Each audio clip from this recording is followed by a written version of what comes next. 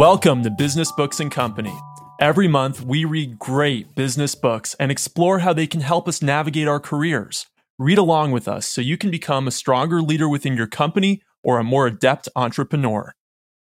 This month, we read Tape Sucks, Inside Data Domain, a Silicon Valley growth story by Frank Slootman.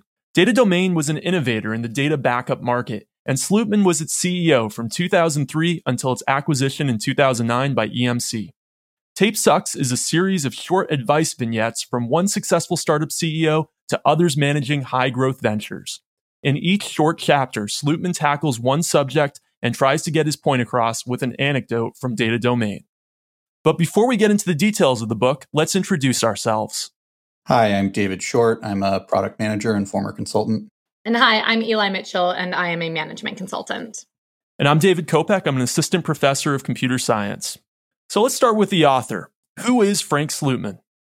So Frank was originally born in the Netherlands and grew up there. He studied business and economics at the Netherlands School of Economics at Erasmus University in Rotterdam. And then he moved to the US after his studies. So he tried to work at IBM, but was apparently rejected 10 times, ultimately getting his first job in the corporate planning department at Burroughs, which was one of the Bunch, Burroughs, Univac, NCR, Control Data, Honeywell, IBM challengers. He quickly shifted to sales, marketing, monetization, and technology. After Burroughs, he worked at CompuWare, which ultimately bought a Dutch company, Uniface, and sent him there to lead that company as the GM. He then went on to Borland, where he was a product manager as they transitioned from consumer indirect to enterprise direct software sales. And then he left Borland to become president and CEO of Data Domain in 2003. So this was about 2 years after Data Domain had been founded. He led that company through its IPO in 2007 and subsequent acquisition by EMC in 2009 for $2.4 billion. He then stayed on at EMC for a couple of years, where he served as the head of the backup and recovery systems division.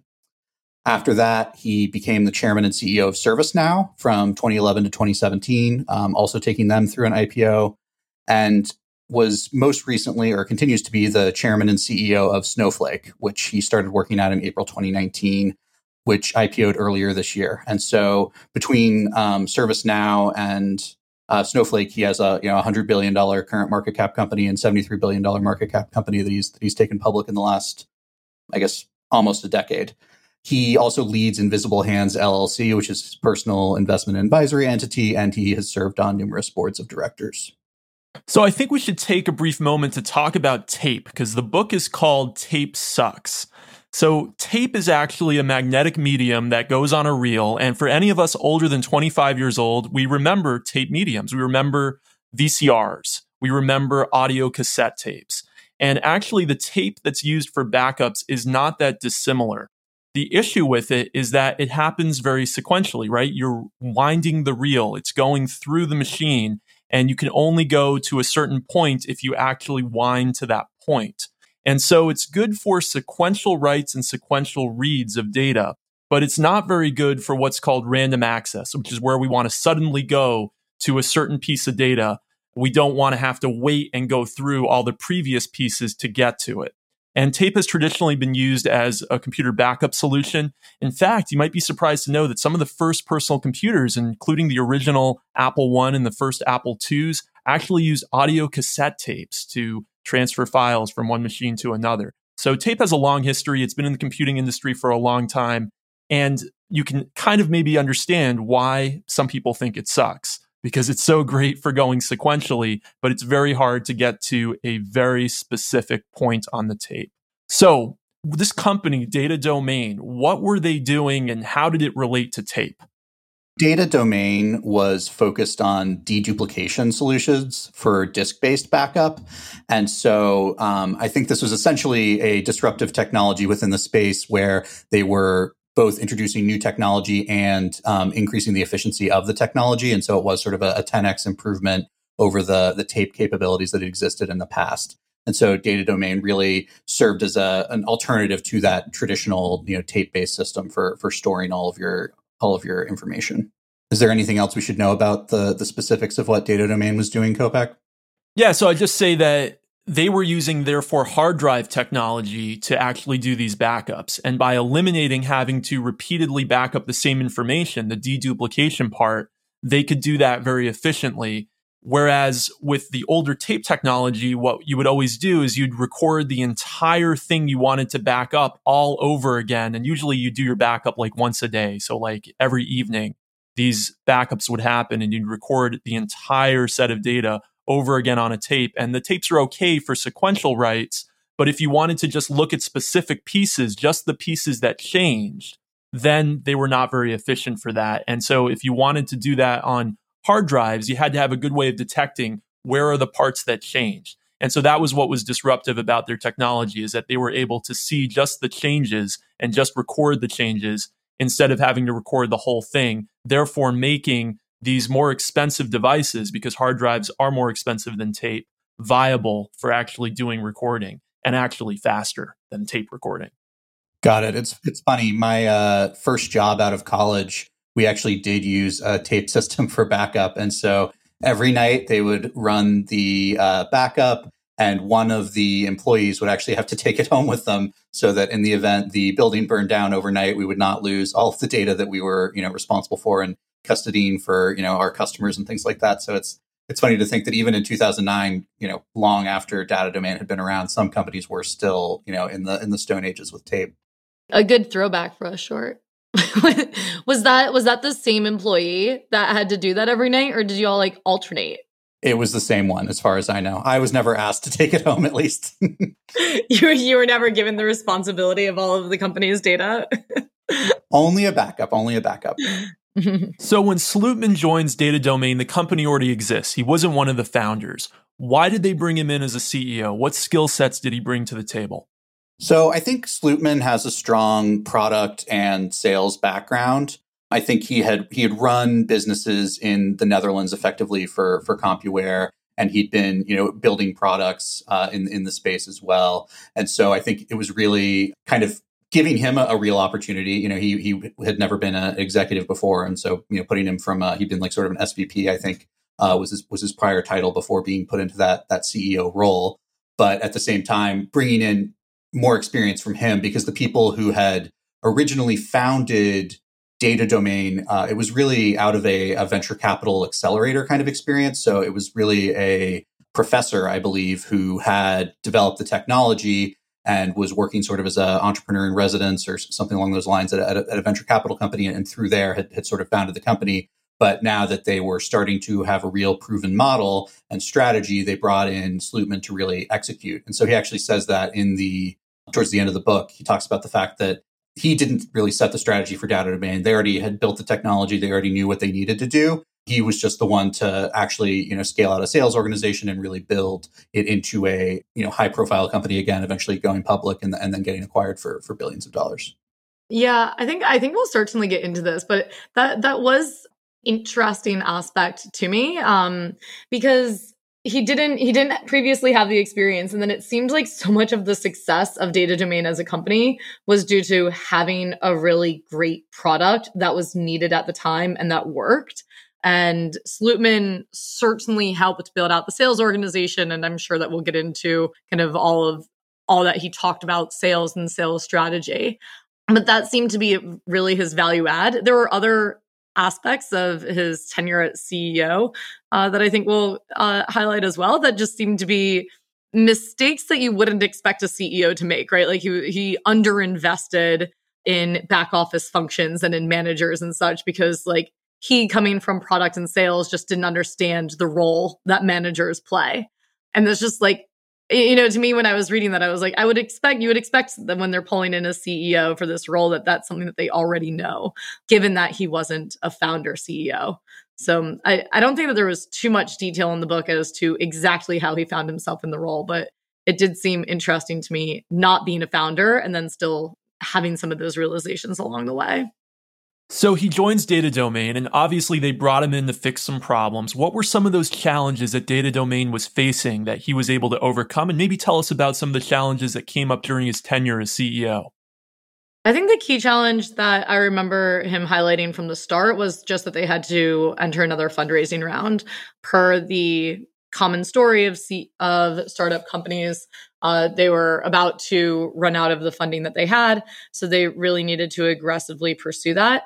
I don't know, Short or Kopak, if you caught any more beyond that and why he was pulled in for the fundraising, but I did know that seemed to be his focus very early on, and really take up a lot of his time was just how to ensure that they had enough funding in order to continue working as a company. Yeah, so I think that fundraising is definitely a big part of it. So I believe they'd raised a Series A in 2002, and the funds were running out, and so they did need to get their Series B closed in order to have runway to continue to succeed. And one thing he actually goes into in some detail is that he thinks it's really important to be super conservative with money until you've figured out your actual model. And so if you don't have revenue, if you haven't figured out like what he ultimately calls like a money machine, which is, something that people pay more than what it costs you to create, then you should be really conservative. You should keep your runway for as long as you can. But then once you have figured out that model, then raise as much money as you can, throw gasoline on the fire, and grow and scale as quickly as you can once you do have that proven model. All right, let's talk a bit about the arc of Data Domain and how it evolved during Slootman's tenure. Eventually, Data Domain got purchased by EMC. How do we get there? How do we get from him joining Data Domain to Data Domain eventually going through to becoming part of EMC? So he joined in 2003, and he essentially implemented the sales structure, and started to really, grow the company's revenue very rapidly, and compete directly with a lot of those competitors that we were talking about in terms of the history with tape. From there, they IPO'd Data Domain in 2007, raising $110 million. And from there, it then became sort of a bidding war, frankly, for Data Domain in terms of the EMC acquisition. And so NetApp was actually the first company to try and acquire Data Domain. EMC then came in and matched NetApp's offer. NetApp then raised, I think, and then EMC, I think, raised from there. So anyway, it was a real like aggressive bidding situation for two pretty direct competitors trying to consolidate the market. Ultimately, EMC did raise their offer again and made it an all cash offer, and so that was how they ended up winning the day. But interestingly, they also talked about the fact that NetApp was a mixed cash and equity offer. And the NetApp stock actually skyrocketed, probably in part because of this EMC acquisition of Data Domain, giving new valuations to the market. And so had they held on to the NetApp offer, they would have actually made more money because the stock actually appreciated. I guess, probably depends on when you sell and all those things. But it was from there, Slootman could have actually left, but he says that he really did want the company to continue to succeed. He wanted to make sure that he could preserve the culture that he'd built at Data Domain. And so he did stay on at EMC after the acquisition for about 18 months before then moving on to ServiceNow. Was there anything else in the arc you wanted to cover, Kopak? I think we'll get into it later, but one of the reasons he went on to EMC and stayed there was he wanted to protect the culture of Data Domain. And I think later on we'll have a nice discussion about corporate culture and why it differed from EMC. But Slootman was really a salesperson, right? And one of his key and important factors in making Data Domain successful was his ability to lead a sales team. So let's talk a bit about Slootman's suggestions around sales that he provides in the book.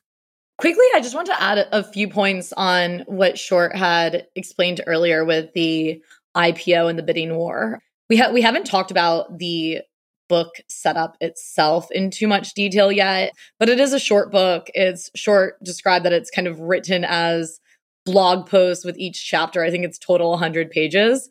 One thing that I do actually really appreciate about the book is how much is packed in and how just transparent and honest he is in sharing what the IPO and bidding war was like. The key things that I liked that he explained about the IPO was that the point of the IPO was not to raise money necessarily. The point of the IPO was as a marketing tool in order to give them a bigger name and for their customers to become more assured of their legitimacy. So that was something that, it had never been described for me in such clear terms of it's not always just for fundraising. There can be other benefits to this IPO. And then also when he was talking about the bidding war with NetApp and EMC, and as Short said that they lost out on potential value because of the stock offer. He was like, yeah, but if anyone actually believed that, then they could have just like taken the cash from EMC and invested in NetApp, right? Like, so just the explanation as to why they made the decisions that they did, I thought were really helpful. From a sales perspective, I think a lot of the book talked about sales and kind of his sales strategy and philosophy, and then also about just like how to manage a sales team. I think some of the challenges that he highlighted was that their end customers are large enterprises, and large enterprises, specifically like in the IT department that are managing companies' data backup systems, and they are notoriously risk averse. Right. So it really comes down to having a good product, but also having a brand name, because they're not going to go against HP, Dell, right? Something that they are reassured with for something new and trendy. One small thing that he called out there was actually the company name of Data Domain made people believe that they were an old company so that they weren't new and young and trendy. And that actually worked for their customer base, which is just interesting, thinking about how, you can always tell the name of a startup now because it's always some new name and usually like is lacking vowels and such, which can work if you're an app and you're trying to get Gen Z and millennials to download you. But in the case of trying to acquire large enterprises, having a boring company name like Data Domain was actually really valuable for them. Then one of the other aspects that he talked about quite a bit was just having the direct channel to your end customer. So I think that they had a few options of, did they want to sell through an OEM or do a partnership with OEMs, something like EMC? Or did they want to go direct to the end customer and have the end customer request their product from the retailer or from the OEM? And he really said that like the power of a company is to the ability to get directly to the end customer. So that was something that they really focused on at Data Domain. Yeah, and I think I have the quote that I think really highlights the publicly traded, aspect that you were talking about, which is large enterprises are conservative and risk averse. They like to buy from suppliers whose names have 2, 3, or 4 letters: HP, IBM, or Dell. So I think that is something that I've heard maybe once or twice, but it's not something that you think about that often. That the IPO can be just a signaling mechanism to your customers that you are, a well-established corporation, and you've been audited by public accounting firms and things like that they can really trust you as a partner in a way that they can't necessarily some Silicon Valley startup that came out 3 years ago. Yeah, the reassurance that you're still going to be around in 5 years when they have an issue and they need tech support from you, right? And we're talking about IT buyers here. And IT buyers are actually ironically famous for being conservative. You think about the 80s slogan, "You can't get fired for buying IBM," right? So they really need to have legitimacy amongst this pretty conservative bunch, actually, of purchasers. So let's go from sales to hiring. And we're going kind of quick fire here because it's a quick fire book. So what's Slootman's advice around hiring? Oh my gosh, I hated this. So he talked about hiring athletes, not resumes, which I actually forget when this book came out, but it doesn't seem like revolutionary hiring advice. I feel like I've hear this all the time. You're doing the airport test and you're just hiring the person that you want to hang out with, and you trust that people they can learn the skills on the job, or you can teach them. If they're passionate about it, they'll figure it out. And one thing that I do think made sense for this is as a startup, he was saying a challenge is that you can't land a candidate who meets the resume criteria, as you, the startup, are not yet good enough to have a good catch yourself, right? So that that did make sense in terms of you're not going to be able to get the ideal candidate. So how do you find a candidate who's good enough? And it was all about just like finding somebody who's passionate and going to be able to learn on the job. And I think what I just didn't like about this is how much this opens itself up to bias. I really hate the thought of, oh, just find like the good person without having really any criteria. And I don't think that he really addressed that. He just kind of talked about athletes over and over again for the hiring process. On the other hand, some people could argue that there's another kind of bias that goes from being too much concentrated on resumes, where if you're overly focused on resumes, you end up being overly focused on credentials and prior work experience, and you don't give somebody a chance who really might not have those credentials, they might not have that prior work experience, but actually could be great for the role. Yeah. And I get the feeling that some of it comes from his own background as an immigrant, that while he had gone to, I think, a really great school in the Netherlands, no one in the US had heard of it. And so when he tried to knock down the doors of big tech companies, no one was really interested. And he ended up having to go to like a smaller firm because he, didn't grow up in the US and didn't have the connections and the ability to get in that way. So I think he also sort of saw that in other people, giving them that opportunity that he had ultimately gotten of coming in from outside and then being able to, learn quickly in the companies and really succeed. But I do think you're right also that there was a little bit of a like, you know it when you see it, who are the good hard workers. And Kopec had already started to talk about this in terms of the culture, but I think it is, tightly entwined with some of the cultural values that he ends up talking about later in terms of the data domain people he talked about as being, I'm forgetting what the term is, but I think it was like low social or something like that. And the EMC executives being high social. And so the data domain people weren't, going out for beers after work with each other. They weren't like focused on, the relationships and the how's your family doing stuff. They were focused on execution within the workplace. And that was how they like assessed each other, versus EMC had more of a, relationship culture. And he felt like that was bad in terms of, progress, that for data domain, it was, purely how effective are you at doing your job? That's going to move you up, versus at EMC, it was, do you have the sponsorship of the senior executive? And, they like to go out for a beer with you. Yeah, I've got the quote for that. It was low socials and high socials. I remember this was interesting to me because I felt like he very much put everybody in a box from both companies. But he says, for example, former data domain execs were mostly so-called low socials. They don't value relationships per se. They value what people bring to the business instead. Data domain people did not hang out together after work much. We served in the same war together, but that was it. EMC executives, on the other hand, were high socials. EMC has a relationship culture that functions on whom you know. It is a 30-year-old company, so senior staff have a lot of continuity and years in the company. EMC people solve for career longevity, while data domain people just wanted the doors to be open the next day. But I agree from the hiring perspective. I don't know. Yeah, I don't think that the answer is that you only hire on credentials, but I also don't think that the answer is that you only hire on this athletes, not resumes. And I'm actually excited for our book next month because I think that there will probably be a little more on this HR side. I agree with you, Eli. I was kind of playing devil's advocate a little bit, but it is a good segue into talking more about Slootman's opinions on corporate culture, because there's really a lot of that in the latter half of the book. So I have a good quote maybe that we could start out with. So this is from This is a direct quote from Slootman. People learn behavior based on how an organization reacts to what they see around them.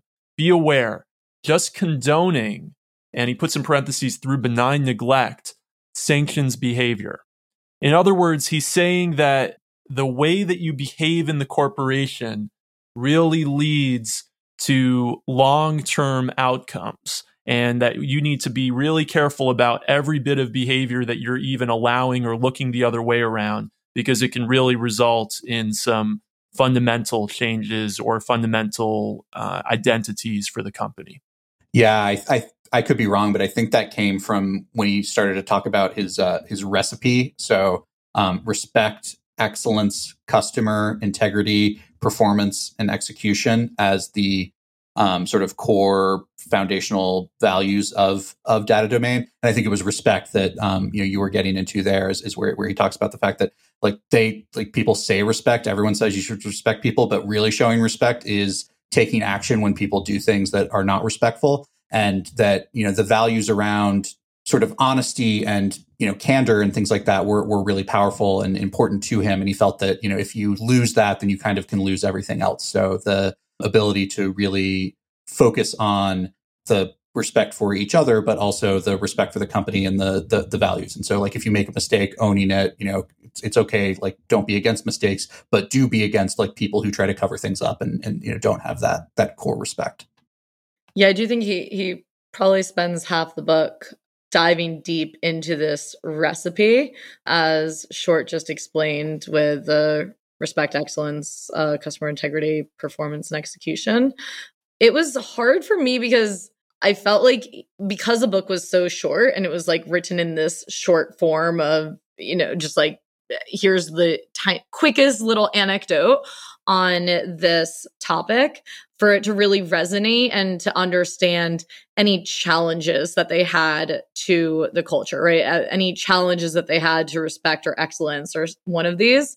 I don't think that he highlighted in too much detail. So, for outside in, it all makes sense to me, this recipe of success, and each of those was 6 characteristics or cultural elements for the company. You wouldn't argue with any of them. I just didn't see too many examples of them being challenged and really having to choose one over the other or something of the sort. Did you see any of that? Did any of these resonate with either of you more than the others? I think the only way he really talks about challenges is in the integration with EMC a little bit. And he basically says that it's why he stayed and why he sort of took over that division, and that he sort of claims that he was able to institute it within his division. And even, I think they basically doubled in size because, EMC had a lot of people that were working for them that were tackling very similar problems to Data Domain, but that they did not succeed in changing the EMC culture. It was too, bureaucratic and engendered. And so that it just wasn't going to be possible to actually fix it in another place. I feel like he probably was more angry about that than he really let on. I feel like it wasn't necessarily all that great of an experience. I mean, he did stick around for 18 months. He didn't have to do that. But I mean, he did leave after 18 months as well. And so I wonder if he was a little bit more polite about how things were than he might have been in some other sections of the book, because I did get the feeling that he did feel like Data Domain was kind of losing its culture. I mean, he claimed that he was able to hold on to it in that division, but I wonder if, I don't even know if that division still exists within, I guess EMC was subsequently acquired by Dell as well. So now that they are part of Dell, even, is there that recipe culture in that small space that Slootman had carved out? Yeah, so it's so hard for me to appreciate, because I think for example, when we read the Pixar book, the culture matters so much, right? The culture around creativity, and we talked a lot about how at Pixar that culture allowed them to be more successful, when at the same time Disney, not really ensuring that there was a good culture around creativity, was kept on losing in the animation world at the same time. And for this, it's just so difficult for me to really appreciate what was so significantly different about the companies that allowed for one to be successful. And I know Data Domain, it seems really had the winning product and the winning technology, but just what wasn't clear to me in the book was how much of that just already existed before Slootman arrived, and how much was because of some aspects of this recipe for success and the corporate culture that he helped create. Well, I think you're right. And for Data Domain, I don't think we'll ever really know the answer, but he did manage to do it 2 more times with ServiceNow and with Snowflake. And so that is kind of an interesting track record to have had. In all of those cases, he was not, a founder. He sort of came in after the fact and was able to, very quickly increase growth for the companies and, take them public and put them into, stable financial positions, and, either sell or exit or have a very large public company. But those all were good businesses before he joined also. So, maybe he's just like, great with connections and getting hired into these great roles with awesome technology. And there's something to be said for that too. But yeah, it is an interesting difference between him and a lot of the other people that we've read, is that he never was a founder, right? We haven't exclusively read from founders, but typically we have been with people who've been with at least one of their companies from the beginning. And so the fact that he's always sort of come in after someone else has developed this, potentially breakthrough technology, and he just sort of, grows it from there and makes it into a, very successful business. But, is that him, or is that, the great technology that he, hopped on board with? Well, I'll say that you get the extra credit for having done the homework on what happened for him after Data Domain, and maybe the more interesting book would be for him to write now, having done this 3 times of joining companies as a non-founder CEO and how he has successfully IPO'd them. I'd be curious, what themes he could say across all 3. Yeah, and my feeling has always been that the founders really set the tone. They create the corporate culture, but he feels so strongly about corporate culture. For example, here's another quote. This is from chapter 20, A Recipe for Success. I'd go as far as to say that company culture is the only enduring, sustainable form of differentiation. I mean, can you make a stronger statement about how important company culture is? And yet he's not a founder. So is he really coming into each of these environments and changing the culture or transforming it in some way? Or is he just good at picking companies that have a good corporate culture to begin with? I don't think, to your question earlier, Eli, I don't think in 100 pages there's enough nuance to actually know the answer to that. I think that this is his advice, and we're not really going to be able to debate it within the short amount of text that he writes. I mean, we can debate it, but he can't debate it. There's just not enough room.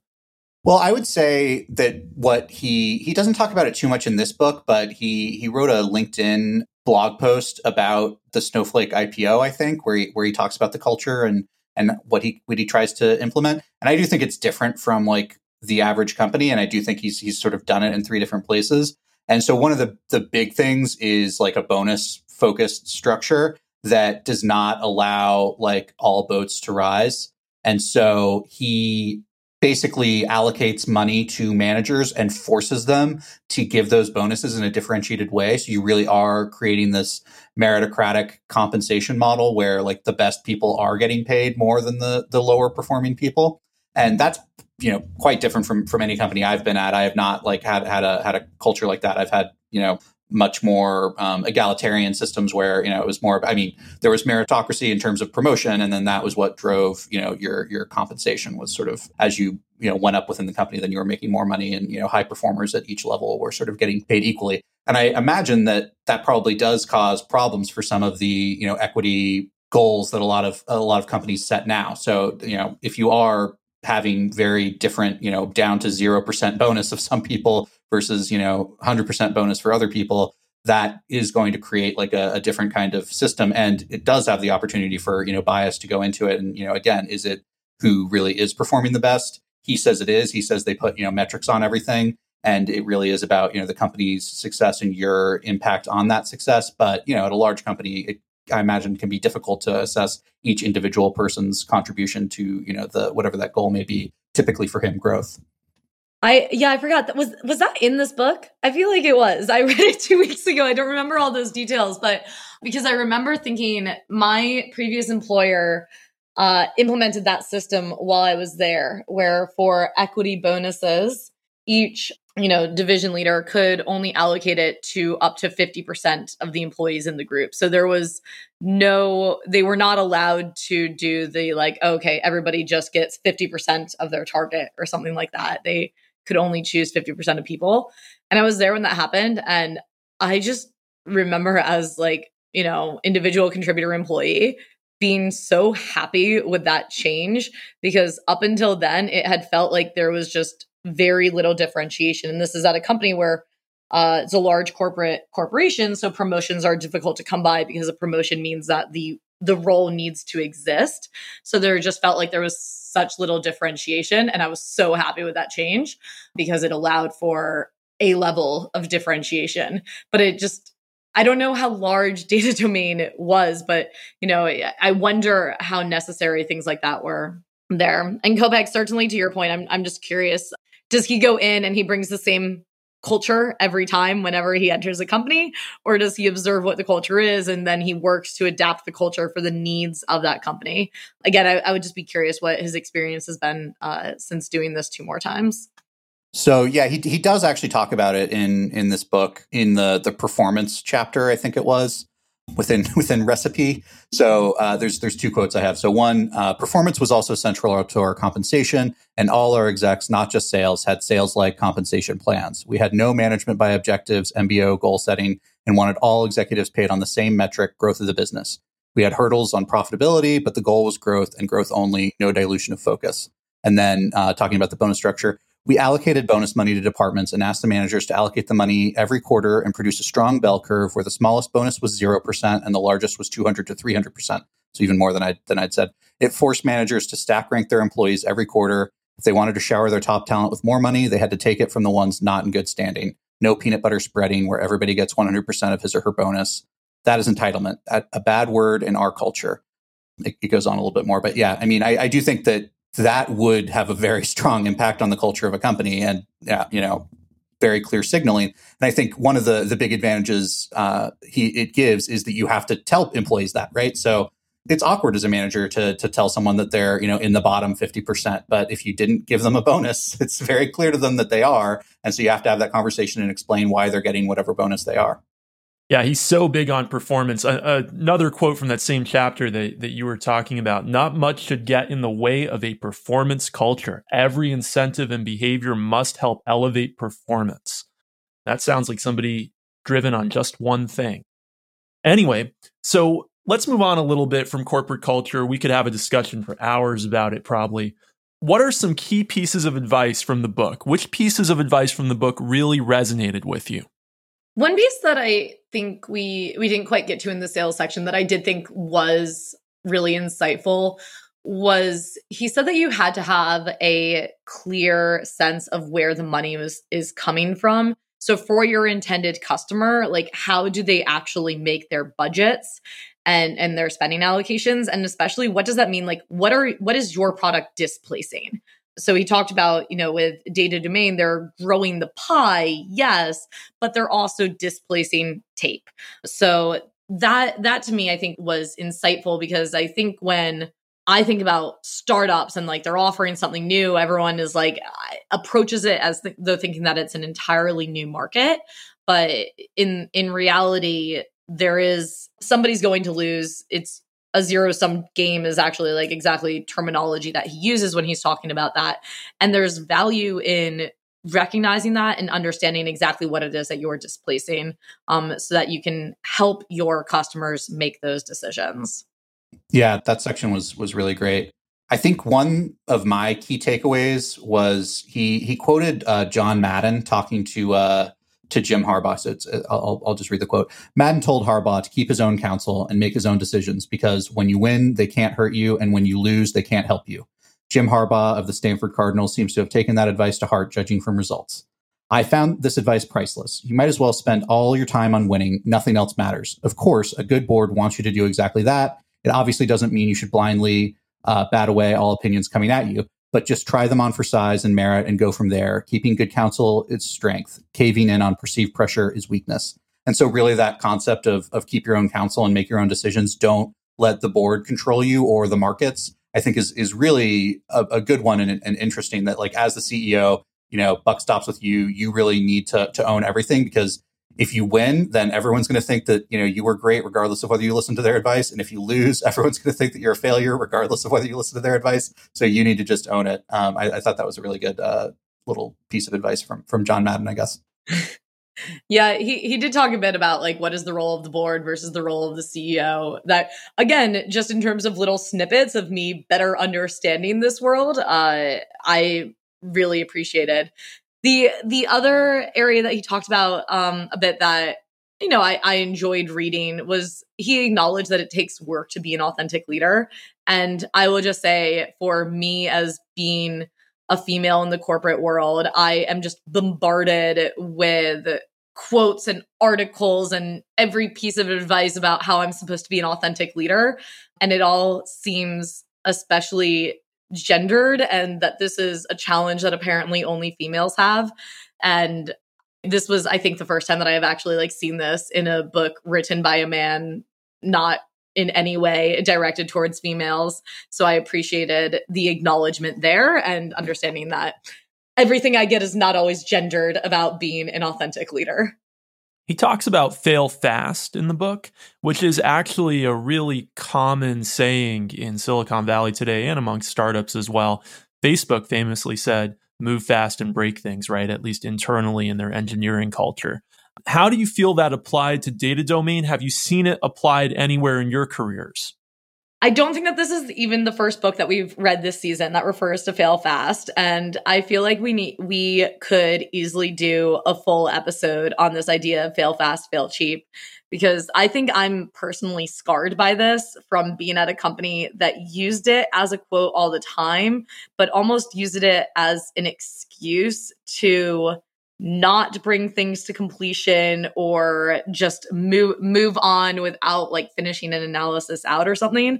And I would just be like so curious to see how companies actually do embrace fail fast, fail cheap, but in a productive way. So yeah, I saw it in there and I was like, I've heard this before, but I don't think I've personally seen it applied very well.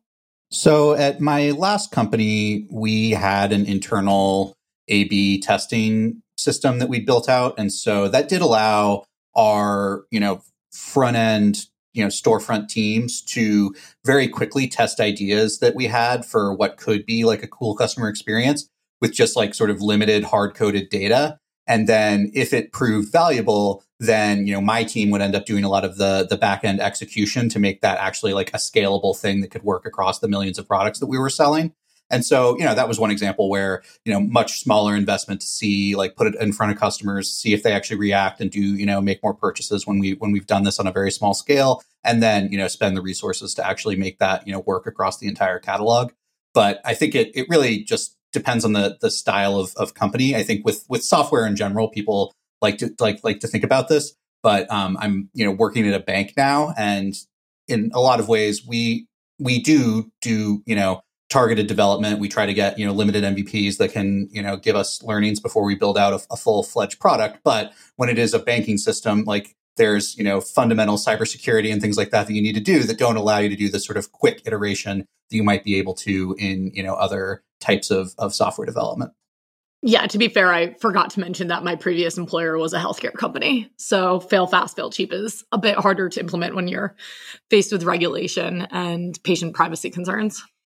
Yeah, at my work, we like to think we're nimble. So we're willing to introduce new programs. And I'm actually working on a new program right now that I work at a college that we're going to be introducing soon. And hopefully it has to go through a curriculum process. But even though we're pretty adept at changing our focus, which I think is one of our advantages in higher ed, that we're able to go introduce new programs more quickly than some other institutions because we're well aligned as an institution, we can't just fail fast once we get it out there, because once you have students that come into that program, there's responsibility there to properly, if it turns out the program doesn't work, you need to sunset it carefully so that those students get their full 4-year education in that program. So we can't fail fast. So in some industries, I think, Eli, like in healthcare, right? You can be nimble, but you can't necessarily fail fast. Would you say that's fair?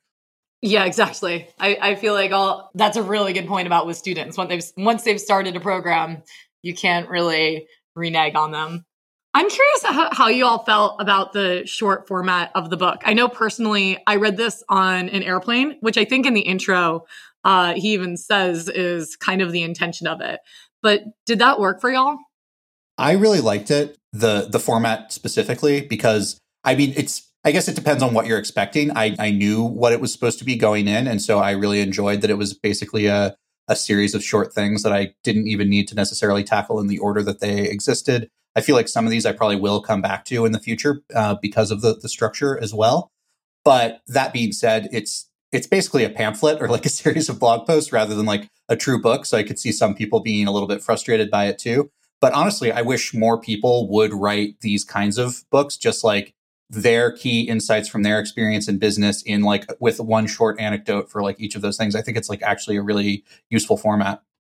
It was hard for me to make a connection to Data Domain for two reasons. One, the book was very short, so there wasn't a lot of storytelling. And so I didn't really feel that connection. And I enjoy the storytelling in business books. Number two, I didn't feel like the person writing the book, Frank Slootman, was actually passionate about the product. He was passionate about some of his successes with Data Domain, but he wasn't passionate about the thing they were actually selling. And so that might be one of the reasons he didn't want to tell a 5-chapter story about how the product got developed before he got there and how they continued to evolve it. I like people who are product focused, and that's what I find interesting. And I like the stories behind products, and that really was not in this book almost at all. There was almost no focus on the product. There was no storytelling about the product. There was some very basic background on the product in the first few chapters, and then we almost never heard from it again. Yeah, I agree. I think it was hard. It was hard for me to retain a lot of the advice in the book without any of the storytelling. I usually like the storytelling in these books. Actually, it reminded me a bit of the Ross Perot book that we read, because the Ross Perot book started out with great storytelling in the first few chapters, and then it just became quick fire advice in the second half of the book with almost no context. And I agree with Eli, without having the context, it's hard to retain because it doesn't become memorable. Yeah, and I think that's fair. I guess I think in like bullet points a little bit more from my background in consulting and whatnot. And so I kind of appreciate the like summary version actually being written directly by this businessman rather than someone, taking away the bullet point version. So I mean, I actually did like that section of the Ross Perot book more than the storytelling. So, we just, to each their own on what it is that you're looking at in the business books that you read. I certainly enjoy the storytelling normally. I just thought that the Ross Perot one in particular didn't resonate as much with me, but I just want to share that I got a trivia question about Ross Perot correct a few weeks ago, based on having listened to this podcast back when I was a listener instead of a co-host. So thank you all for doing that Ross Perot book. What was the question? It was about the Iran hostages. Oh, nice. Yeah. But David, with these bullet points, right, how can I trust them without having enough background information to feel like they really came from a place of knowledge and not just from a place of, I'm just going to write them down and I'm talking down to you because I'm the great leader and here's all my advice for you, right? Like without having the story and the buildup and all the background information, it's hard to know why I should trust them or if they really make sense in a different context. Yeah, I think that's fair. I think, again, for me, with Frank Slootman and with Ross Perot, it's like their personal histories that make me feel that like I can trust their advice, regardless of whether they've written about it. But I certainly respect that as well. And I do think it's true that the stories help to make them more memorable too. And so when you do have the stories, it does resonate. But I do feel like Slootman did that a little bit. He just didn't do it in that like narrative arc that we've had in some of the other books, which I agree. I do enjoy that. I do think where it works, and like for this book specifically, so like to jump to the end, I feel like I wouldn't really recommend it, except for it felt like it would be useful to me if somebody was applying to work at a startup, because you have these quick bullet points that give you insights into if the company that you're looking into joining is going to be successful. And it's maybe not the insights that you really want if you're going to go be the CEO of a startup, because then you want more stories and you're going to challenge it more and there's going to be different opinions. But I actually do think being a quick read, and if you're reading with that intention and you have like a company in mind, and this is telling you bullet points of things you will want to look into, of like, what is their culture like? And like, what is their product? And, as I said, like, what is their sales channel and such, right? Like, I actually do think that it's helpful in that way, but you need to have like some intention as to why you're reading it. I think it's harder if you're just trying to read it for more general advice to keep in mind down the line in the future if relevant. So we already dove into the most important question then, which is, would you recommend this book? And Eli, you explicitly just said you wouldn't recommend this book. David, how do you feel? I would recommend it. I think it's really short, and I think it's packed with a lot of nuggets of wisdom. I think that I would not recommend it if you are looking for the story of Data Domain, though. I would recommend it if you're just looking for Frank Slootman's like series of blog posts on things that he finds, successful as a CEO. As you heard from the earlier question about the format, I didn't really enjoy the book that much. I think that if you are that very, very specific audience, that you are right now the CEO of a high growth startup and you're not one of the founders and you're a couple years into it, then I think this is the perfect book for you. But for most people who are probably listening to this, it probably doesn't make sense as a good use of your time, in my opinion. And we'll probably link the LinkedIn blog post in the show notes, and that will give you a pretty good flavor for what the book is. So if you love that blog post, then you might want to read the book. If you hate it, then you definitely don't want to read the book. And you probably get, 60% of the value of the whole book in that blog post as well. All right, so let's talk about next month. Eli, you want to introduce our book?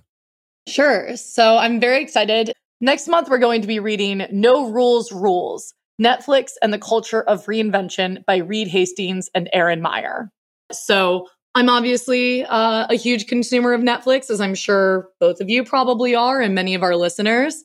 But more so, I've been fascinated by the strategy and culture of Netflix as a business case, how it's pivoted and grown over the years, and how it has seemingly introduced a new concept of culture that's driven by freedom and responsibility. So I'm excited to be reading this book, written by Reed Hastings, the CEO, and Erin Meyer, a professor at INSEAD.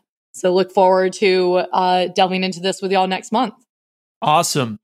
Anything that either of you want to plug, and let listeners know how they can get in touch with you? You can follow me on Twitter. I'm at David G. Short. You can follow me on Twitter. I'm at emitch46. Desperately trying to think of something to plug this month, but I don't think I have something. And you can follow me on Twitter. I'm at Dave Kopec, DAVEKOPC. I'm going to plug an essay that I wrote recently that actually was on the front page of Hacker News, good for me, called On Taking Criticism, and I'll put a link to it in the show notes.